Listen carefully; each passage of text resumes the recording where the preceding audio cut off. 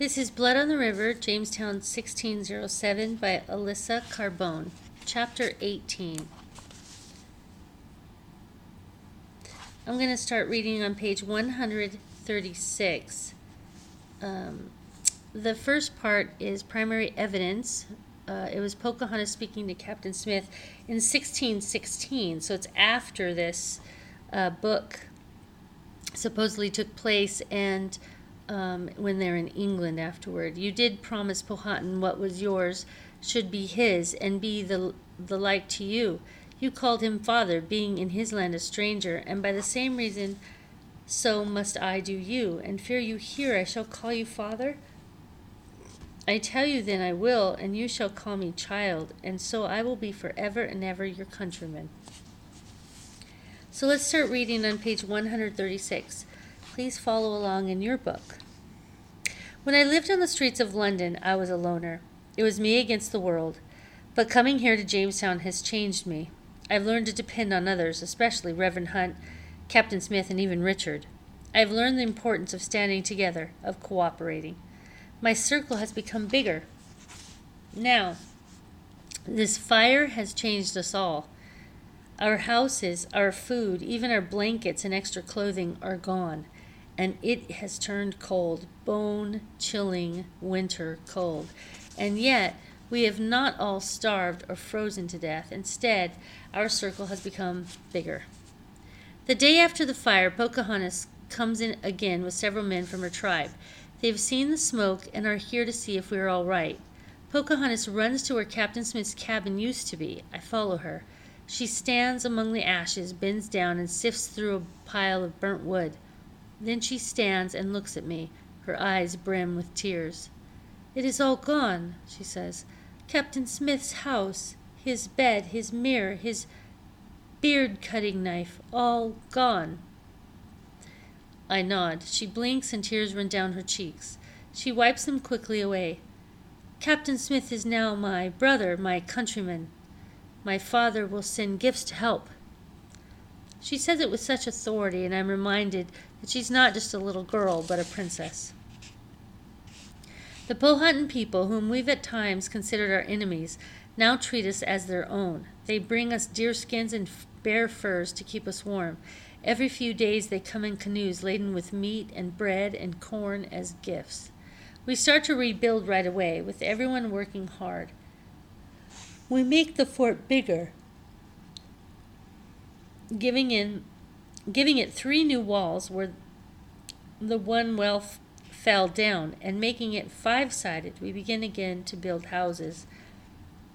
January stretches into February, and it turns even colder. The night air sucks the warmth from our bones as we try to sleep in tents made from the ship's sails. Without the skins and furs from the Powhatans, we would all freeze. As it is, we sometimes awake in the morning to find one of our men, the oldest, weakest, and sickest among us, frozen in his bed. And once again, digging graves is part of my regular chores.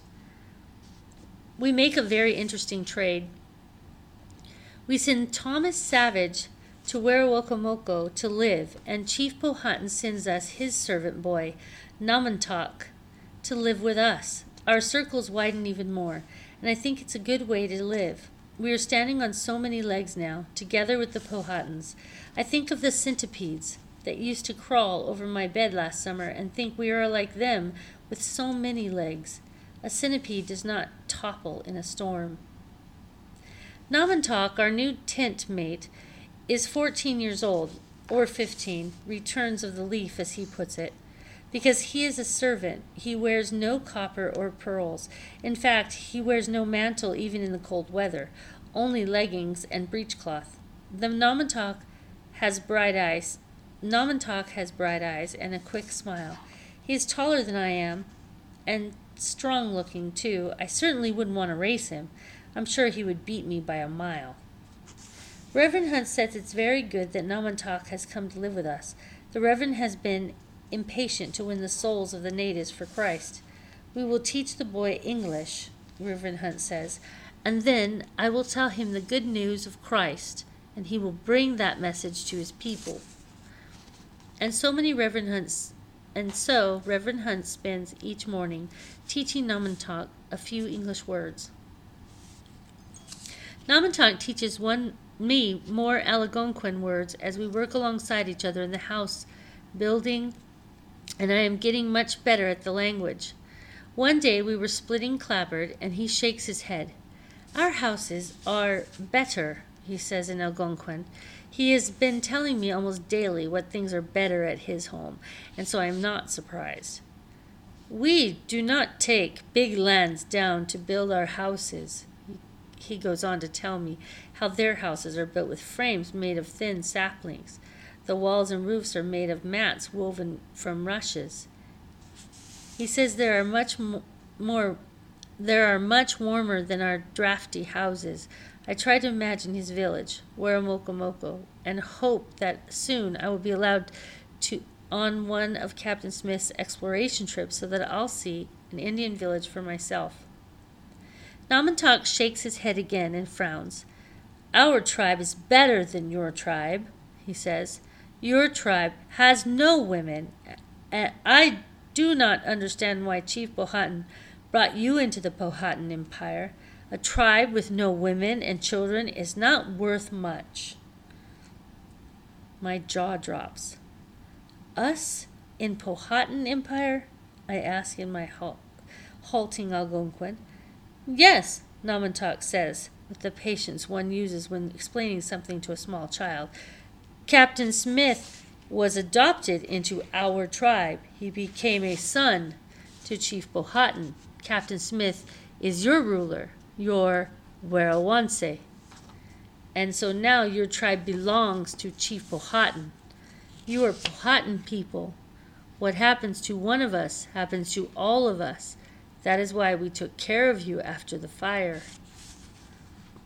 Captain Smith, adopted? I squeak. Namantak nods. He died as an Englishman and came back to life as a Powhatan man. I picture Captain Smith, his head held down on a rock, and men ready to bash his brains out. Oh, wait, or were they? Pocahontas make Captain Smith know death? I struggle to find the words to ask my question. Yes, Namantak says, grinning. I am relieved, so they really did almost kill Captain Smith. But then Namantak adds, Pocahontas was perfect at the ceremony. Chief Powhatan chose her to save Captain Smith because she is his favorite among all of his daughters. I bury my face in my hands. It was theater. A ritual. They were acting out death and rebirth, and Pocahontas was part of an act. Namantak asks me what is wrong. Why am I holding my head in my hands? I tell him I am just tired. Now it all makes sense. The gifts of food and animal furs, the sudden peace between us. Chief Powhatan is taking care of us because he considers us one of his tribes. If it were just me, I would be very happy with this arrangement. It means survival and peace. It means an end to the bloodshed between our settlers and the Powhatans. But I know these gentlemen, and I know they have no interest in being the subjects of a man they consider to be a lowly savage. I also know that President Ratcliffe would be quite surprised to find out that Chief Powhatan thinks Captain Smith is our real ruler. My hope is that, with no one to explain it to them, the gentleman simply won't find out that Powhatan now considers us his subjects. By spring, we have dug a well for clean, fresh water. We've also built enough houses for everyone and a new church for Reverend Hunt to hold our daily services in. Captain Newport's ship is again loaded with rocks that we hope contain gold. I have not totally given up on my dream of riches from this new world, but those hopes were certainly dimmed.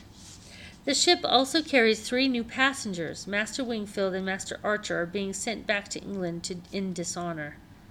And Namantak is going to England so that he can come back and tell Chief Powhatan all about it. Namantak shows me a stick Chief Powhatan has given him.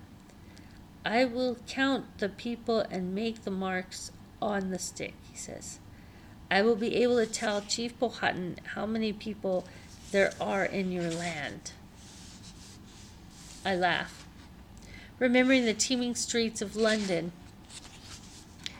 with carriages and horses and people and hogs all vying for space on the cobblestones.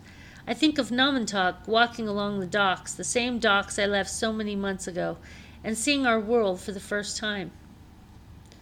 I wonder what he will think of St. Paul's Church, with its pinnacles and tower rising high as Virginia trees, or the rows and rows of wattle and daub houses with gangs of dirty children playing out front. How the English will stare at him with his deerskin breechcloth and bare chest. I think he will need many, many sticks to count all the people in England, but I don't tell him so. I say goodbye and wish him a safer voyage.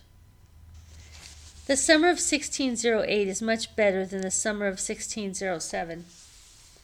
We now have fresh water from our well, houses for everyone instead of tents, and peace with the natives. Captain Smith continues our trading, so food is plentiful. Still, as a sickness comes upon us, we now call it the summer sickness, and many of our men are too weak to work. There are the usual conjectures about what it can be, the usual suspicion that there is a Spanish spy among us who is slipping ratsbane into our food and drink. But Reverend Hunt says he thinks it has something to do with the mosquitoes. We get sick as soon as they start to buzz and bite. One day, while Captain Smith is away on an exploration trip up the river, President Ratcliffe makes a decision that costs him his presidency. He decides he wants a large house in the woods, a house befitting a president, and that the lot of us hot, stitchy, feverish men and boys will build it for him. He forces us to work with the threat of whipping us if we refuse.